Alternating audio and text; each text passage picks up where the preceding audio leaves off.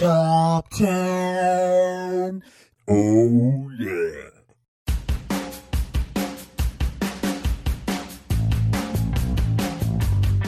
Hey. Hey, buddy. How are you? Well, did you miss me? I did. Aren't you glad to have your special co-host back? You mean Matt? No, I mean me, with Matt being your regular co-host, and me. Here, I'll try to bring other Matt. Good day, mate. Oh, that's it. That is it. I'm very positive all the time, and very handsome and very cool. Is that good? You're nailing it, man. I say such nice things to Luke all the time, and Luke really appreciates it and makes him feel better about himself, mate.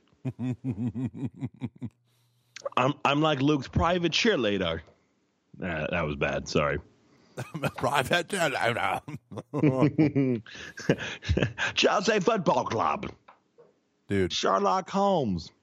There's so much to talk about, Luke. There's so much to talk about. Hey, I have an idea. Yeah? I say we bring back a classic. 10-minute topics? 10-minute topics. Top 10. Oh, yeah. Bum, bum, ba-na-na, bum, bum, bum. Guys, can we just say really quick, I am so effing excited for our next potential guest. It's not finalized, so I don't want to pull a Rick Warren here. Or a propaganda. Let's go through the other people. We were entire shows like Easier Said Than Done. Or that one show we were advertising. That'll happen eventually. We love you, Arlene. Or another episode of What is Pope Francis saying now? Actually, Arlene left her microphone back in Florida. She did? Uh-huh. Why? Because she told me she hates you. Well, no. That would make sense. That falls in line with the text I get from her every day, which is Die Luke Die. I think it's just a play on my Twitter name, but I think so too. What are you drinking right now? Can you tell? Because I'm like, no, I just wondered. Actually, I need to remember what I'm drinking. So hold on a second. Entertain all of the kids. I believe Luke has blacked out from alcohol or he knows he's going to black out, so he has to create a system that he'll remember what he's drinking. I am drinking Spaten Oktoberfest, which is a delightful beer brewed in Munich, and Costco was having a sale. Oh, yeah. Did you just say that I heard the words Oktoberfest and Costco and sale. Spaten Oktoberfest. Look at you, Spaten. Spaten Oktoberfest is my second favorite beer of all time. Someone's almost ready to put on his big boy drinking pants. Dude, I like craft beer. No, you don't. I'm having. I'm just kidding. Yeah, you do. I was at a place called Local Pour the other day with a buddy of mine, and we were cool. Someone who's not me. Sweet. Yeah, maybe move here like you should have done years ago. Like I literally offered you my couch, but none of the beds. I mean, we had bedrooms with beds in it, but you couldn't stay there. You had to sleep on the couch. But I got a 9.5% beer called Golden Monkey, and I took a picture of it. It's a really good picture. I posted it up on Twitter, but I literally took a picture of it just to send to Catholic Drinky on Twitter to Sarah, because I needed her to know spiritually that I too can drink not the big three. What are the big three in your head? What, Budweiser, Miller, and Coors. See, to me, they're all just kind of one glob of. But in bar talk, in professional bar speak, they're known as the big three.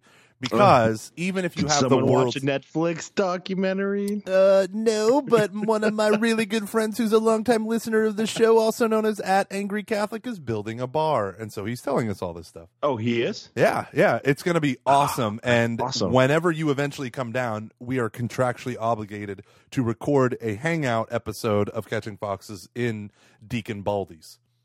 Wait, is he the guy that's doing like the new evangelization bar? No, it's called Deacon Baldy's. All right, fair enough. It's an outdoor bar in Houston, Texas, That works. called It's Not Hot Enough, huh? And they're going to have food trucks. I'm so excited. The whole idea of everything they have there, I'm just so excited about. That's great. I take back all the bad things I said about you on Twitter at Angry Catholic. Hear that, Joey? You'll be a guest one day soon. No, you won't. We're past that now. Go on. No, I'm just kidding. That's not true at all. Okay, Luke, I love you so much. I want you, since you weren't able to co-host last week, and I told everyone that you were off the show. It was so funny. For literally 4 seconds. I couldn't take it anymore. I'm just kidding. We sorry. Oh, and no, I don't have. I am not burping. I have a speech impediment. We would never make. Do you remember that message? Someone wrote in just to tell Luke, you should tell people periodically that you have a stutter, because they think that Luke is drinking so much that he's like burping and just stumbling. Which I know what she's referring to, because it sounds like I'm out of breath, because I actually am. But it's not. It's not from the rapid consumption of alcohol. No. It's from a horribly debilitating issue. I'm just Thanks for bringing it up. Catching foxes, everyone.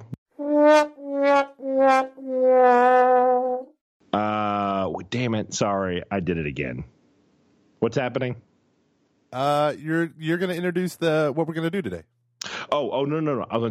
But before we do that, I am drinking a fine Kentucky bourbon called Rowan's Creek. It's excellent. Is it really from Kentucky? Yeah, all bourbon is, right? Kind of. I just want like Kentucky style bourbon. You're just waiting for that to happen. I think if it's bourbon, it's from Kentucky. I do not quote me on that. I could be wrong, because I want to say that Louisiana does some bourbon as well. So, but I want to say that if it's bourbon, it means it's from Kentucky, like Scotch is from Scotland. So, all right, we're doing the 10-minute game where one of us is going to bring up a topic, and the other one's going to kind of drive the conversation about that topic for 10 minutes. So it's not like a monologue, but it's more like, hey, I'm going to, bow down to you, or you will bow down to me in terms of who has the mic. Yeah. And I want you to go first. I want you to share your heart with us. Luke, what's been going on, man? What do you want to talk about, bro? Do you bring up other topics and I talk about, or do I have to bring them up? I think the person who has it brings it up, right? Yeah, and then I ask you. We interview each other. I think the way it makes sense is I interview you for your topic, yes, and you interview me for my topic. Sorry. And pants optional. Go. Pants off, dance off, bum. Top 10. Okay, so I'm gonna, we're gonna hit this right off the bat. We're just gonna go for it. Colin Kaepernick and his refusal to not stand for the national anthem in any of the NFL games he will be playing in for the foreseeable future. Ooh, wow. He is an African American? I believe he's mixed, but it doesn't matter. Yes. And he's doing this because he feels like the culture or our country is anti-minority and because of institutional racism and all that? Yes. And he's a quarterback for the San Francisco 49ers. All the NFL teams are popular because it's a monopoly, but one of the more a successful / famous franchises. Yeah. What do you think about it, man? Mixed, really, really mixed. I don't know. On one hand, it really bothers me, because can't we just have one thing that is bigger than ourselves? Like, so we're the only, for the most part, we're the only country in the world that has our national anthem played before all of our sports all of our sport events, from T-ball on up. It is pretty much always played.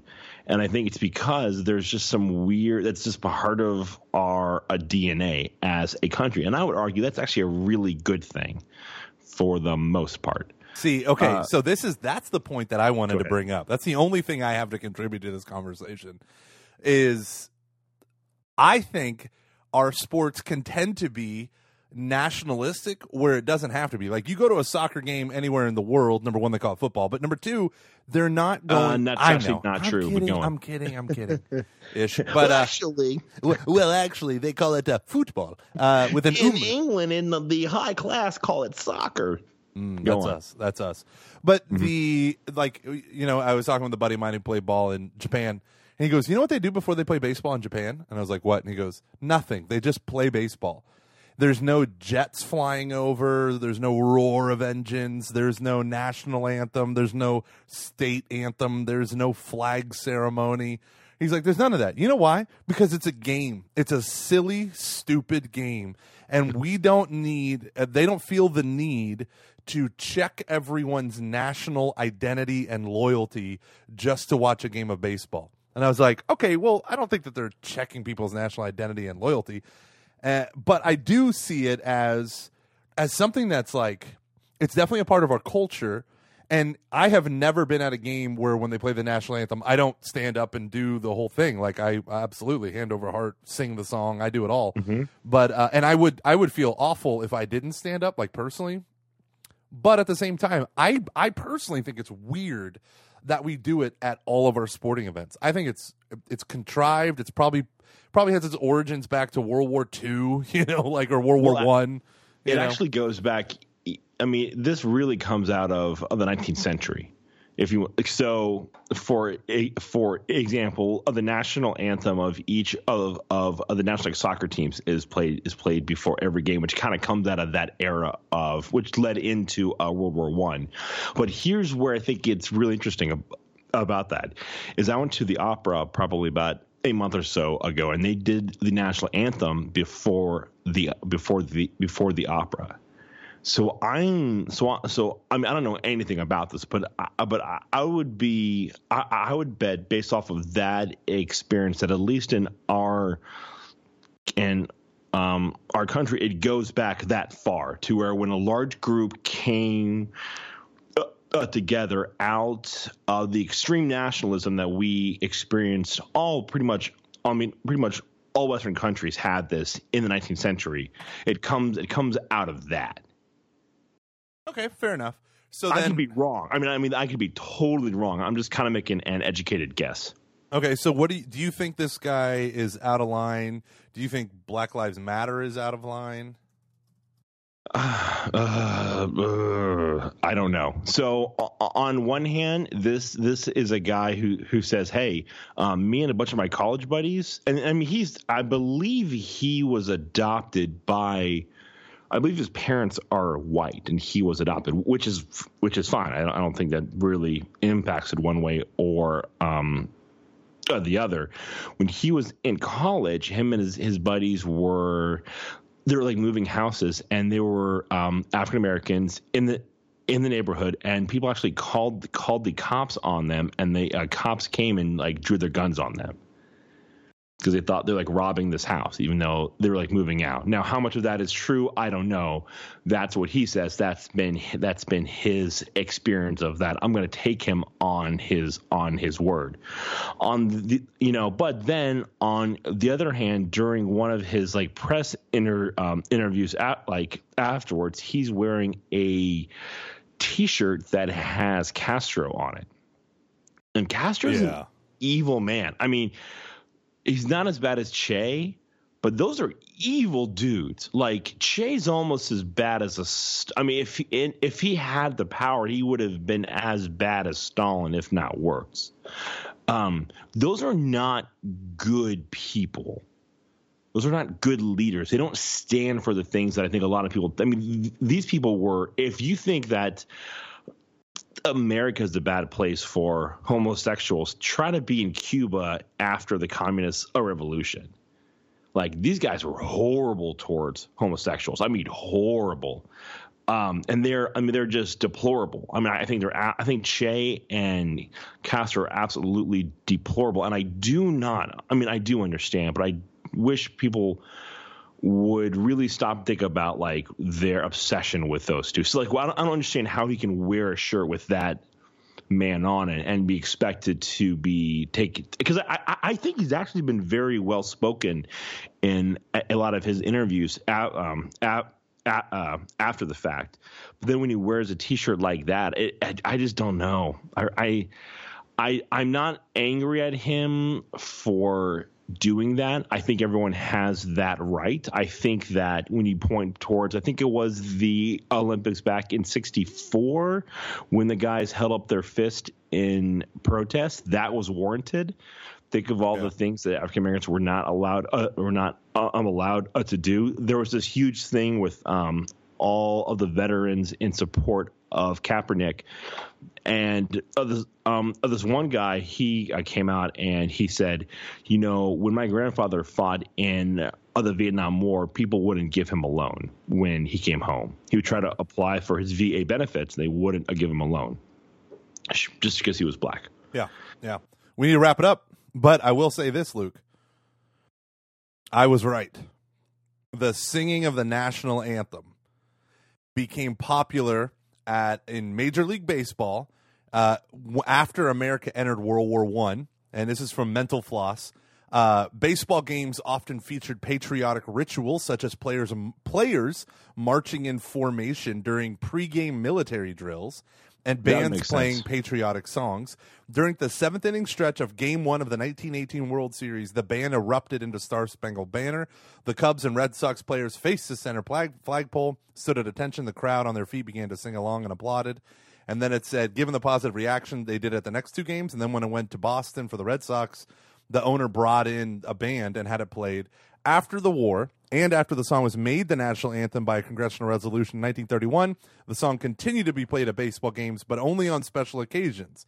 And then after World War II, it began being played, again, times of peak nationalism and patriotism. Baseball games became venues for large-scale displays of patriotism, and so they began playing it over the public address systems, and then it just caught on after that.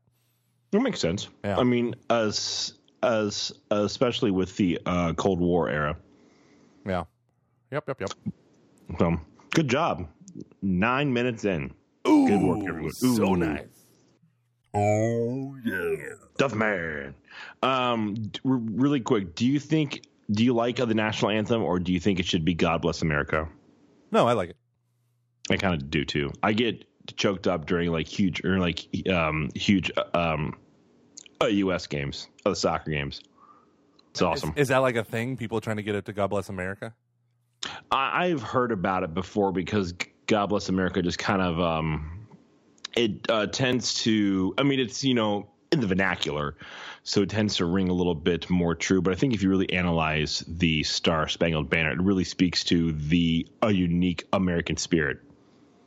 Yeah, I totally agree. I feel like God Bless America is like a pietistic reimagining of America, whereas the Star Spangled Banner is like, see that flag that's flying above a fort that should have been taken over? Who cares? We rock. You suck, British. Gone. Rockets, red glare. Like, I feel like Francis Scott Key wrote that in hopes that one day electricity would be invented and then someone would mold an electric guitar, harness the lightning just to play that song. He's like, fuck you, English. I may be in this prison, but I'm going to write this song for Jimi Hendrix to play in 200 years. 120 years. But yeah, totally agree. Just kidding. I just made that number up. Yeah, so next topic. Bing. Bing. Top 10.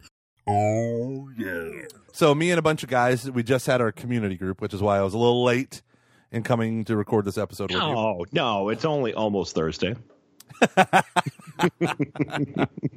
Thank you for that. It's been so long. But one of the things we talked about was architecture and how architecture influences cities. Right? Ooh, I like this. Yeah, so I'm super excited about this because I've already started writing a booklet on this thing that I've become obsessed with since we started the show, which is culture. And Christ and culture, nature and culture, humanity and culture, humanity and nature. What? You started to write a book, and you were just now telling me while we are recording. Well, I just started writing it yesterday. After I literally said in our Slack, we should write a book. Let's talk about this. Oh, I still haven't read that Slack yet. I need to read that. Well, you said the other one, and I got confused. I didn't know what you were talking about, and I was like, I don't have another Slack. You meant the other chat channel. Now I see what you're talking about. So anywho, we should write a book. We should talk about later. I have an idea. Go on. Okay, so this whole thing about culture, I have been studying culture like a fiend lately. And there are different ways to relate to culture, and I want to run through them, like the church and culture, Christ and culture. So there was a book by this guy named H. Richard Niebuhr, and he gave an address, a series of lectures in Austin, at the Austin, whatever, Theological Seminary or something like that. And he, oh, hold on, my wife is texting me. Hi, Shannon. Do do do do do do boom boom do do do do boom boom boom do do boom boom. Don Draper. Do do do do do do do do do do do do do do. Roger Sterling. So I want to break down these models, these 5 models. Number 1, Christ and culture. And this is an accommodationist view of culture, which says God is at work in the world, and the role of the church is to accommodate itself to what God is already doing. Okay, so that's like the most positive view. This is a scale from the top to the bottom. The top is the most positive view you could have of culture. The bottom is the most negative. So you look at the accommodationist view. Then another one's called Christ above culture, which is a synthesis view where it's like God is doing good stuff in the culture, and the church needs to come and then get rid of the bad stuff and supplement the good stuff with Christianity. Then in the middle would be Christ transforming culture, which is the job of the church is to apply Christ and the gospel and all this stuff to every single part of culture. Then underneath that, you have Christ and culture in paradox, which is basically saying there's the kingdom over here, there's the sacred and the profane, and they butt up against each other, but they don't overlap at all. So I go over here, and I'm a good church person, but in this area, I'm just a plumber. I'm not a Christian plumber. There's no such thing. And then you have the very last one, which is the Shane Claiborne approach, which is Christ against culture. Did you catch that? Christ against culture. Sorry for the cough, everyone. No, I can delete that.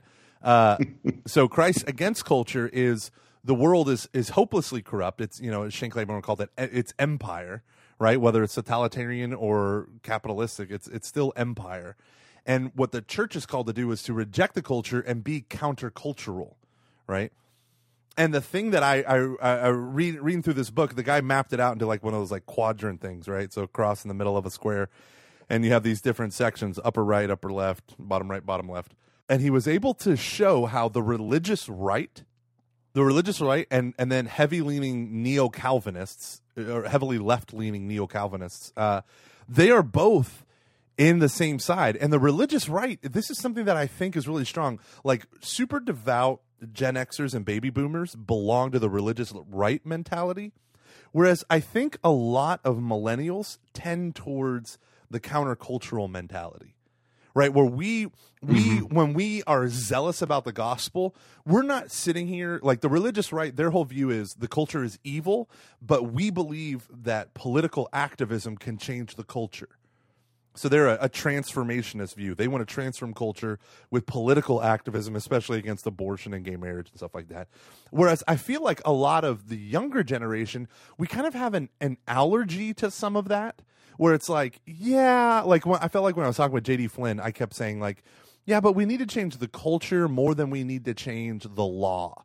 And I felt like kind of like re-examining some of my things that I was saying. I felt like it was more like saying, I feel like there's more weight in building groups of Christians in real community with each other than there is in going out and just trying to do political activism and change people that way. And I feel like that's a big disconnect between a lot of us. Like, no, you got to get involved. You got to do this. It's all about that. And Obama sent us to hell. And it's like, we're already in hell. Our job is to make sure that Christianity or the church is pure and strong and a countercultural community. I agree with you, but let me play the devil's advocate here a bit. One of the things that JD brought up that has really hit me, that has stuck with me, is the need for justice, though. So if you were to completely go that way, where you pretty much ignore the law, not like in terms of trying to shape it or to trying to have any influence or say over what should or what the law should be, don't you run other risk though of ignoring justice? Okay, so that's a great question. I'm not saying that just to pander to you.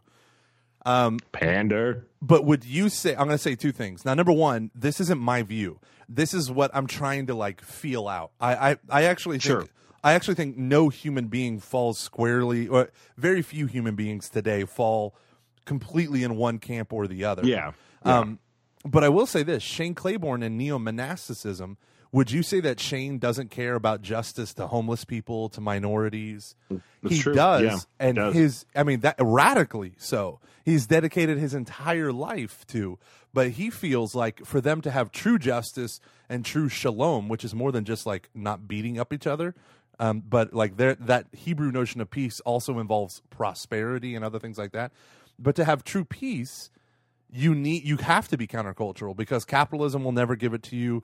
Democracy, totalitarianism, any system invented by man will ultimately be poisoned by power and sin and blah blah blah blah blah blah blah. Which is what I think like Ratzinger means when he says the answer to man's problem in every age is holiness, not management. That's not what I don't think he means that directly, but I think that applies. Yeah, I mean, That's primarily holiness. Yeah, you apply that to the famous story of the British. This one woman, gosh, I can never remember her name when I need to quote her. Her whole thing in the UK, she was basically the driving force behind the British welfare state in the late 1800s and early 1900s.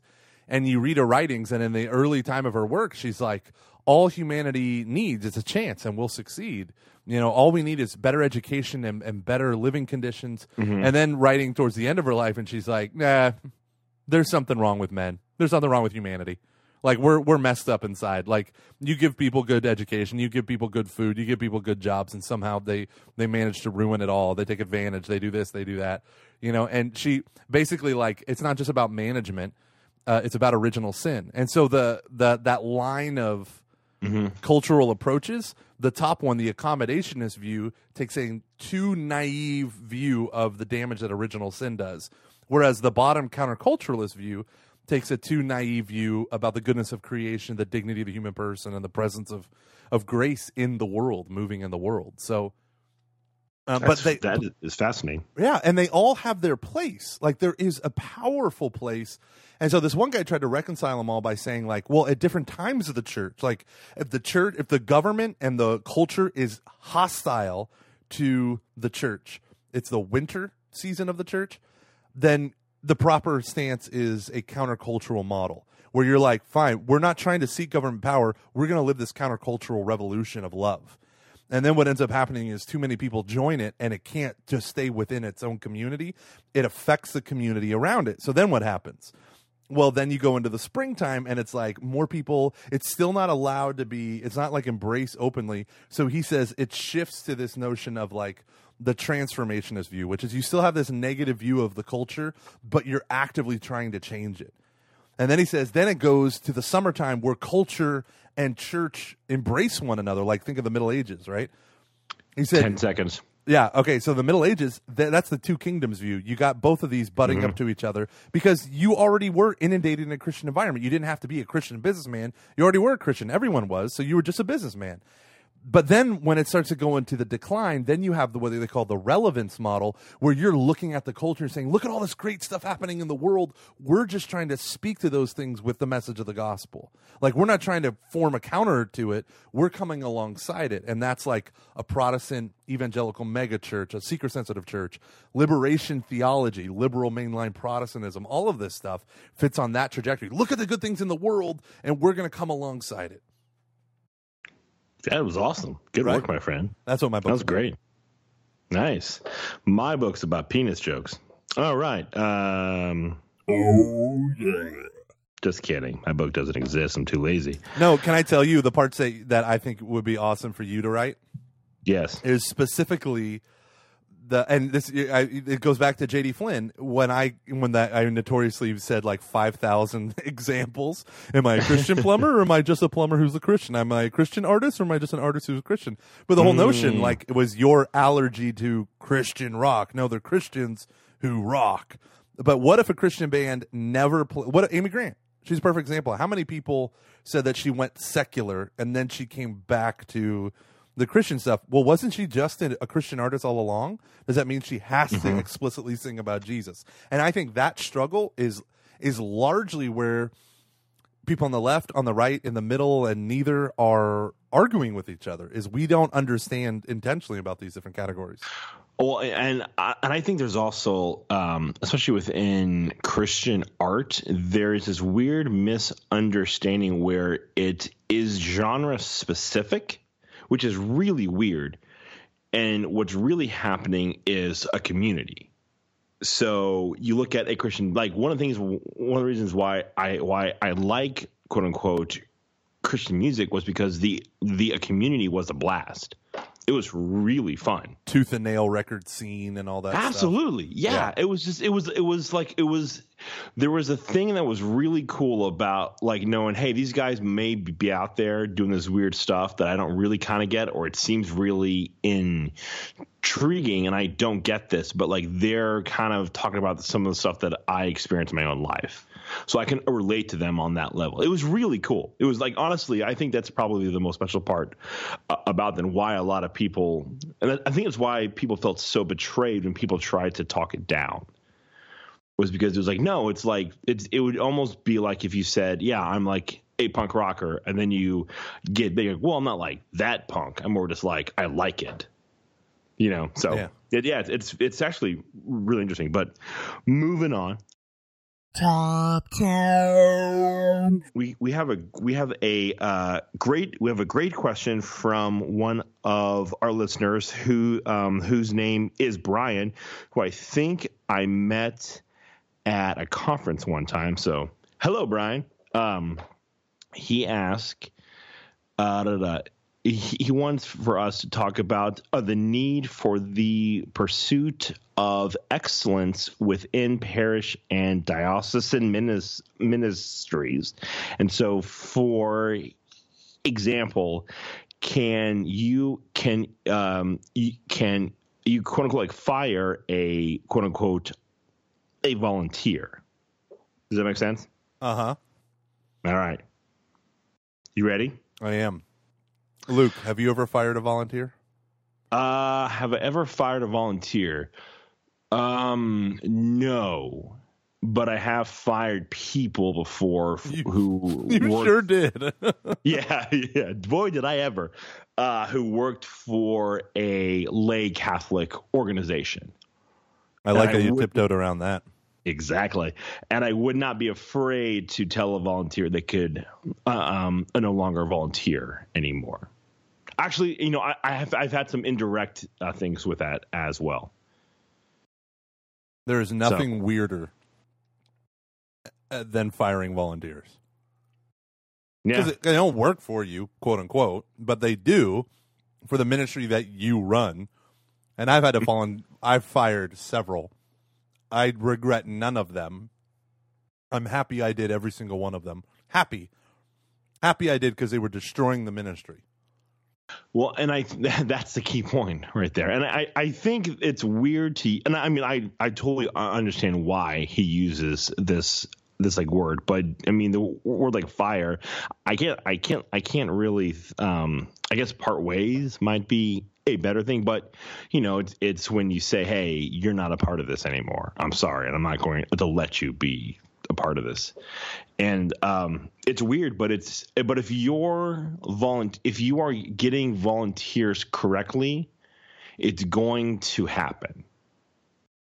You know, if you're harnessing the passion and the talents of others, people are messy and it's going to go wrong at some point in time. Like I haven't met any manager in my life who hasn't had to fire anyone. Yeah. That's just a part of life, right? Absolutely. The cases that I've had to fire people I didn't talk to him about. This is the thing that ticks me off about church workers. We make excuses thinking it's charitable for people's bad behavior, right? So a volunteer for youth ministry who refuses to cooperate with the program, where all the other adults are doing one thing and they are obstinately refusing to do it. The problem becomes you walk up to him now. The problem becomes you don't walk up to him, you don't say anything to him, and you just be like, "Well, I'll be charitable," and not say anything. That's not charitable. Charitable is actually doing the exact opposite and saying, "Listen, you are volunteering to do this, and maybe you didn't notice, maybe you didn't realize." You can extend them the benefit of the doubt. Like, you don't have to predicate maliciousness, but you cannot pretend like it didn't happen. I think that's worth repeating. You don't have to predicate maliciousness, but you cannot pretend like it's not happening. There's a reality out there. Someone's not doing what they should be doing, and you're in charge. You have to do something. The worst part is when the church worker says nothing for a long time, and then suddenly, to the eyes of the volunteer, fires them. To the eyes of the church worker, it's like, oh, but this has been a problem for weeks or months or years. But no one ever said anything. And it's really hard. You have to. So we actually had a really great podcast that danced around this. I think we actually even dived into it directly. It is in our lost first 5 episodes that no one will ever hear. And you brought up a really good point, because one of the things that I was struggling with at that point in time was like this idea of professionalism within the Catholic Church, I remember the Catholic organization. Yeah, and you have this great point that I have come back to again and again, where you said it should always be a means to an end. So it's not that if like we do this stuff, we will be good. It's, hey, I'm going to do this so I can get X, like A, B, C, D, and it should always be just, obviously. So you don't want to screw over anyone. And I think part of that is you just every church that is in quote unquote like maintenance mode, and this does not matter the size of the organization. Okay, so I'm just gonna leave it at that. But if you are currently in maintenance mode, it's because of the people there.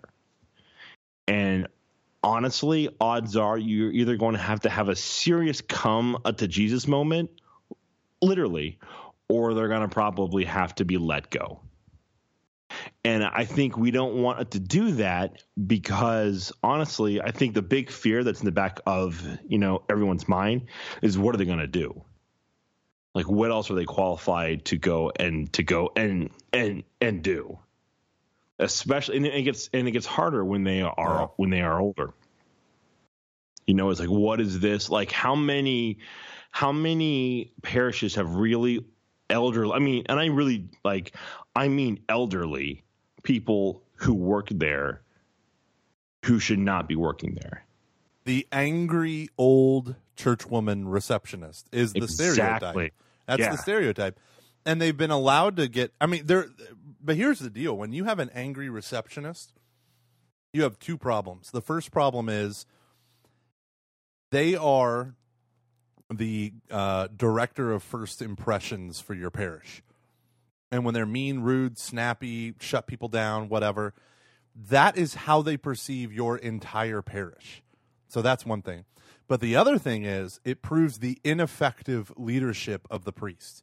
Because if you have a consistently negative Nelly at the front desk, whatever it is, gossip, all that stuff, the problem is someone will say, that person should get fired or whatever, especially at smaller parishes with smaller staffs where, you have 2-3 people, part-time, full-time employed. You have to have good people at that level. But here's where it gets hard, though. I completely agree with you on that. But let me just add a couple things here really, really quick. One, there's a great podcast with that guy he can be a little bit much, but Tim Ferriss guy, he does 4 Hour Body and stuff. Oh yeah. And he interviews the CEO of Evernote. If you are into entrepreneurial stuff, if you're a leader within some type of organization, listen to that podcast. It is, if you can, put it in other show notes. It is fascinating. And one of the things that he talks about, I'm probably going to get my math wrong on this, is if you want to change the culture of a company or any real organization, take the average the average time spent employed there and times that by 2, like 2 or 3. And so think about how that applies with a company like a Facebook. How many years is the person there? What, like 1 to 3 years? I would say. So then take a church where they're there for 30 years. Yeah. And then you add into this the fact that you do. I mean, I totally agree about, like, it's the responsibility of the priest. But what if you are a priest who, a lot of the priests here in our diocese, they have probably moved every five to let's go like 7 years or so, and you can't come in guns blazing, because a lot of times that can lead to scandal, and it does not like work out as well as a lot of like right wing Orthodox Catholics always tend to think. The pretend games, or what I would do? I would just go in there and fire everyone. Exactly, and then then you don't have a staff, and like 2/3 of your like church base now is not going to go because they can't stand you. Yeah, well, so I would never do that, because that's not leadership, right? Leadership is not firing from the hip, guns blazing, all that stuff. That's impetulant children who are doing that under the disguise of management, or I'm really going to get this place in order. Yeah. But I have been at parishes where a pastor has come in, seen nothing but ineptitude, inefficiency, gossip, backbiting, poor performance, all this stuff, and 3 pastors, they all stay there. And he has come in and fired almost every single one of them. And it was the greatest blessing of that parish. I think 2 people survived that firing. Well, if you have the credit within your community to do that, and if it really is like hurting your if it's hurting the parish, or if it's hurting your organization to a point where it's self-destructive and you're going to die otherwise, then it's always a judgment call. I think you just have to be aware of those things, because I mean, if you look at Catholic schools, what is probably the number one issue at like every school isn't the lack of money, it's gossip. I promise you, that's the issue at almost every Catholic school. 9 out of 10. And that has to be stopped. Why do you think it's such an issue? I think not how widespread it is. Why is it so destructive? Sure. Why is it so destructive? Because it basically turns everyone against each other, and you just complain all the time, as opposed to like you don't get anything done. It's just a way of like staying. It's basically a lifeboat that I think it's an immediate, easy like lifeboat to feel better about what it provides you with like a really sorry, I'm trying to determine how to put this. It provides you with immediate control over whatever is going on at that moment, and ultimately doesn't do any good at all. So it's almost just like, it makes me feel good about this at the time. My favorite thing was from Dave Ramsey. At his work, they actually have a 0 tolerance +1 policy for gossip. And they define gossip as anyone who tells anything or tells a problem to anyone who cannot solve it. So if you're an IT guy and you go up to the receptionist and you complain about how, or not, if you're a sales guy complaining about IT because your laptop's not working, you're gossiping. And the problem with that is you're basically spreading the notion of incompetence, whether it's IT or whatever, to this woman, and you're giving them negative views. Well, you might just be venting, and you might know the subtlety of the context. Well, I did send them the support ticket late and blah, blah, blah, but it happened again, or it might have been a bum computer that they tried to fix with whatever budget that they had. And so he said, but now you have the problem where now the receptionist thinks you're an idiot. And he's like, even though there's a million things going on that they have no clue about. Yeah. She thinks you're an idiot. And he fires people. Sorry, go ahead. This is the biggest thing is he fires people. He gives them one warning and then he fires them. And I thought, oh my goodness, can you imagine what would happen in a church if they fired everyone who was a gossip? Either A, there would be no more people employed because that's all we do, or B, it would totally change the tone. But that's a cultural thing that you got to work for. Well, but here's the thing, though. Also, and this is the overall issue, is that he doesn't run a quote unquote Christian company, but I would be willing to bet that a lot of the people that work there would identify as active Christians, and that's really, or they are actually intentional disciples. Not all of them, but I would say he probably has a large group there. Yeah. That's not the case at a lot of parishes. Yeah, right. So they don't see the need to, adapt their behavior accordingly, which is a major, if anything is going to kill if it's going to hurt a Catholic Church, it's that. Oh, yeah. All right, next question. Moving on up. To the east side. I just love that song and that show. Amen. All right. All right, Luke, you ready for this one? I'm really excited. Yeah, I'm pumped. Top 10. Stranger Things. Oh, freak yes. I just finished that tonight. What about Barbara? What about Barbara? Okay, here's the deal. We will sound the spoiler horn.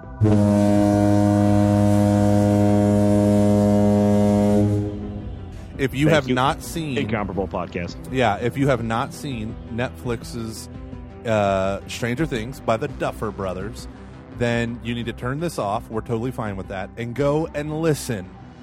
Or go watch the television show on Netflix. Jump to this time here. You can insert the time there after Huh? Well played. And I'll put chapters in this one if I can edit tonight. It's like every other episode I actually put chapters in because it takes so long. Yeah, man. I love Stranger Things. I loved it. So much fun. Oh, my God. Where did Winona Ryder get good again? Sorry, where? When? After rehab. When did you meet Will Smith? Over the weekend. So I put it on. And I just heard maybe within 3 days, everyone just go nuts for it. So I don't know if that's when it was released or whatever. And then you changed our logo to the Stranger Things Catching Foxes logo. And I was like, what is this? And someone's like, oh my gosh, are you really going to talk about it? And I was like, okay, I'll watch it tonight. So I go downstairs and everyone's in bed. And it's like 1 o'clock. And I have to give a series of talks in the morning. I'm putting my whole parish. This is such a Gomer story. I know, right? So at about 11:30, I despair of everything I have prepared and literally throw it all in the trash. And then I'm pissed off at myself, so I turn on Stranger Things. Horrible mistake because it's 8 hours, and I'm thinking eight episodes, 47 minutes, 53 minutes, whatever, an episode. And I'm like, I could watch a couple of these and get significantly through the story. This will be great. So I have all my books open that I'm going to do these talks from, and instead I just watch the show. And I watch the next episode, and then I watch 5 episodes. It is now 3:30 in the morning.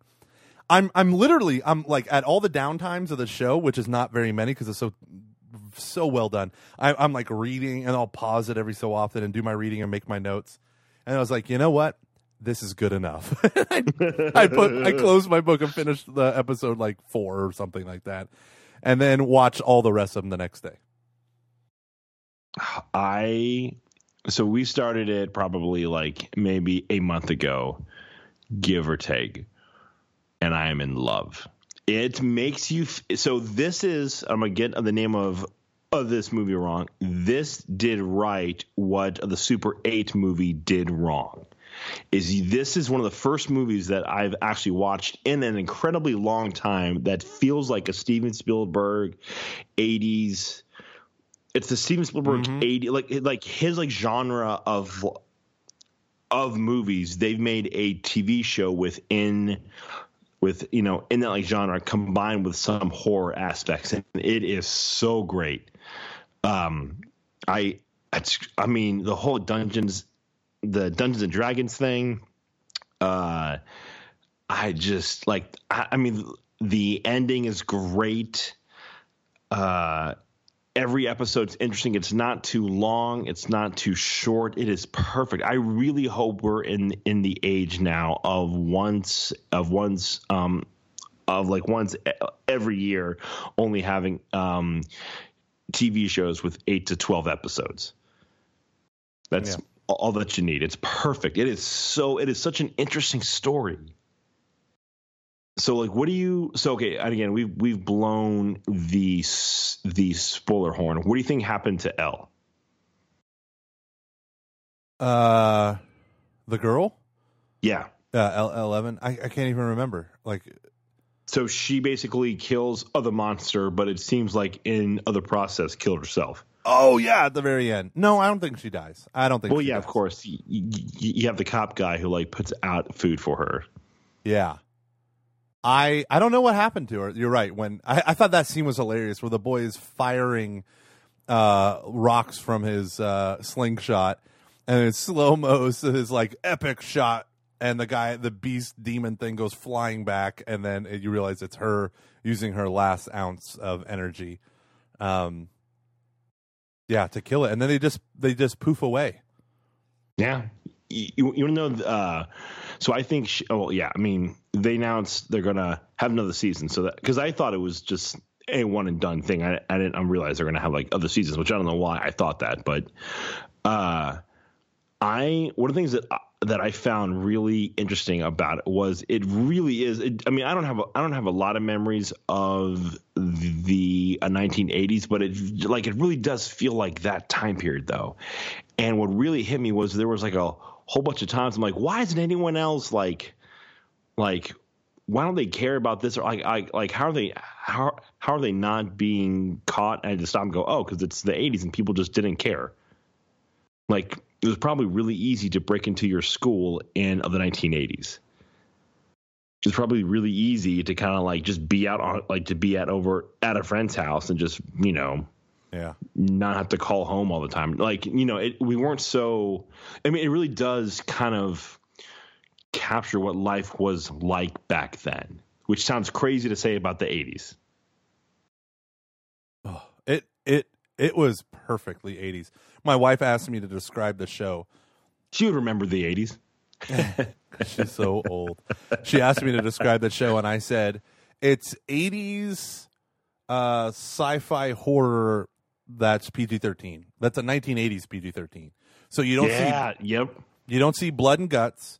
It's almost entirely composed of jump scares, and the CGI monster, you rarely see it, and when you do see it in the end, while it's terrifying and all that stuff, it's not.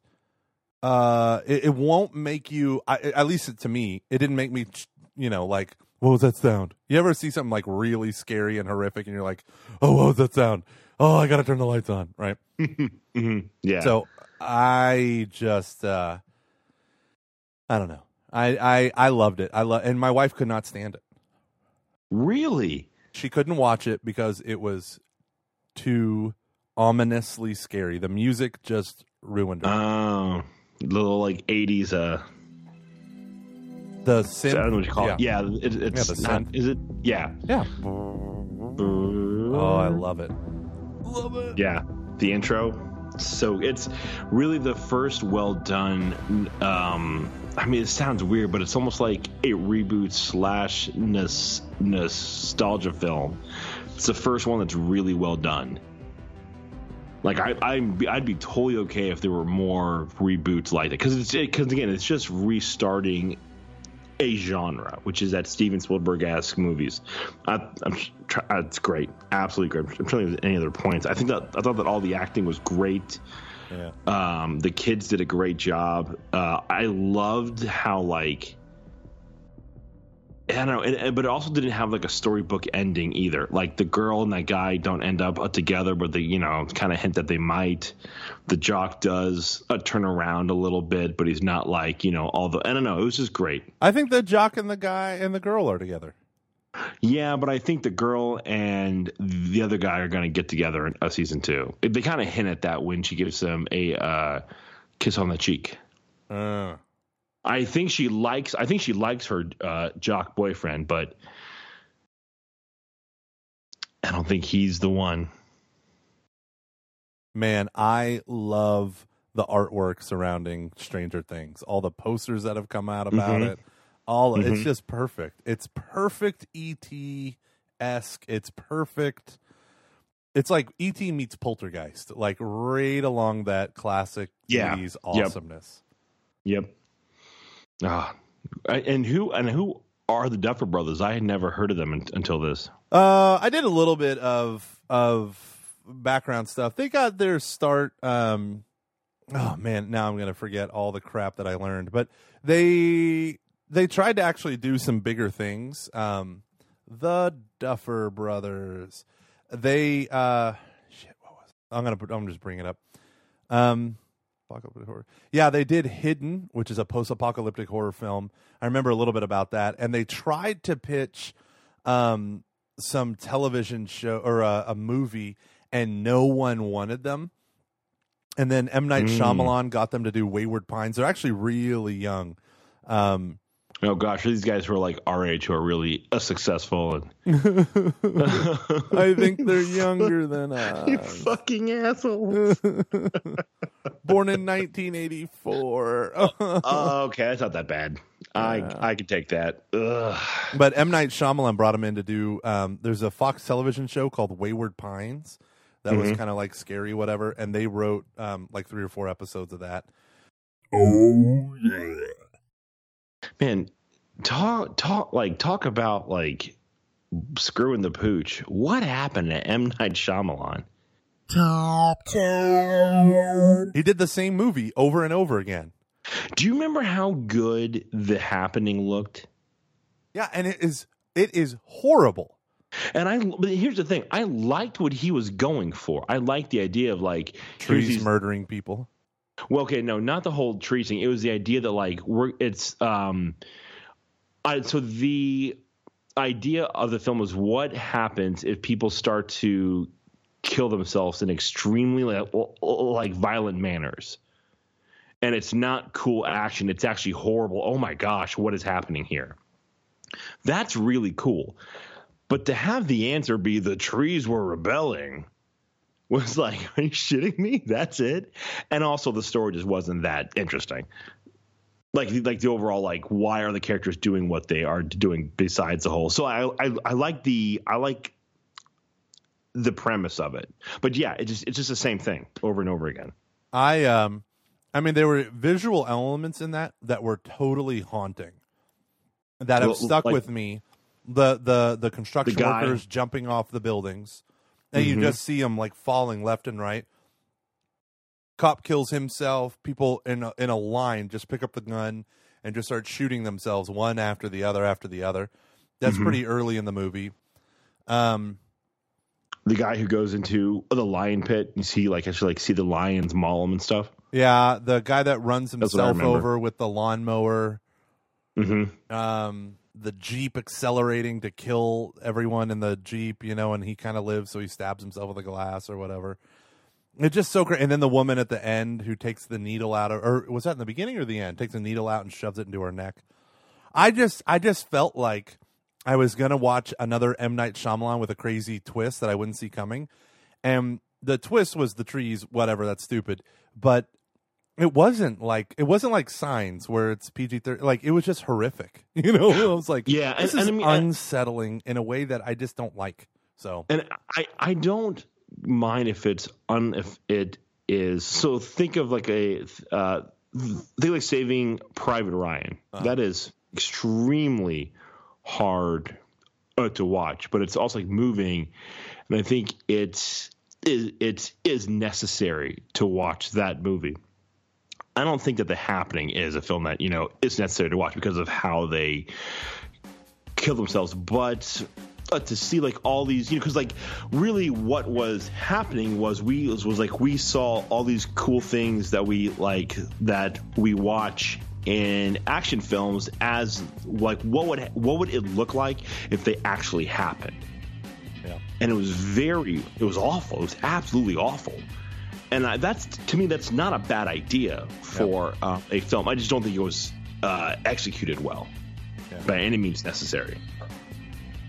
We're good. We're on a roll today, man. Look at us.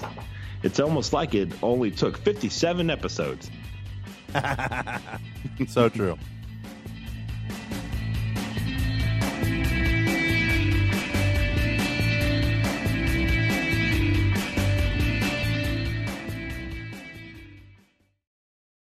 Top 10. Oh, yeah.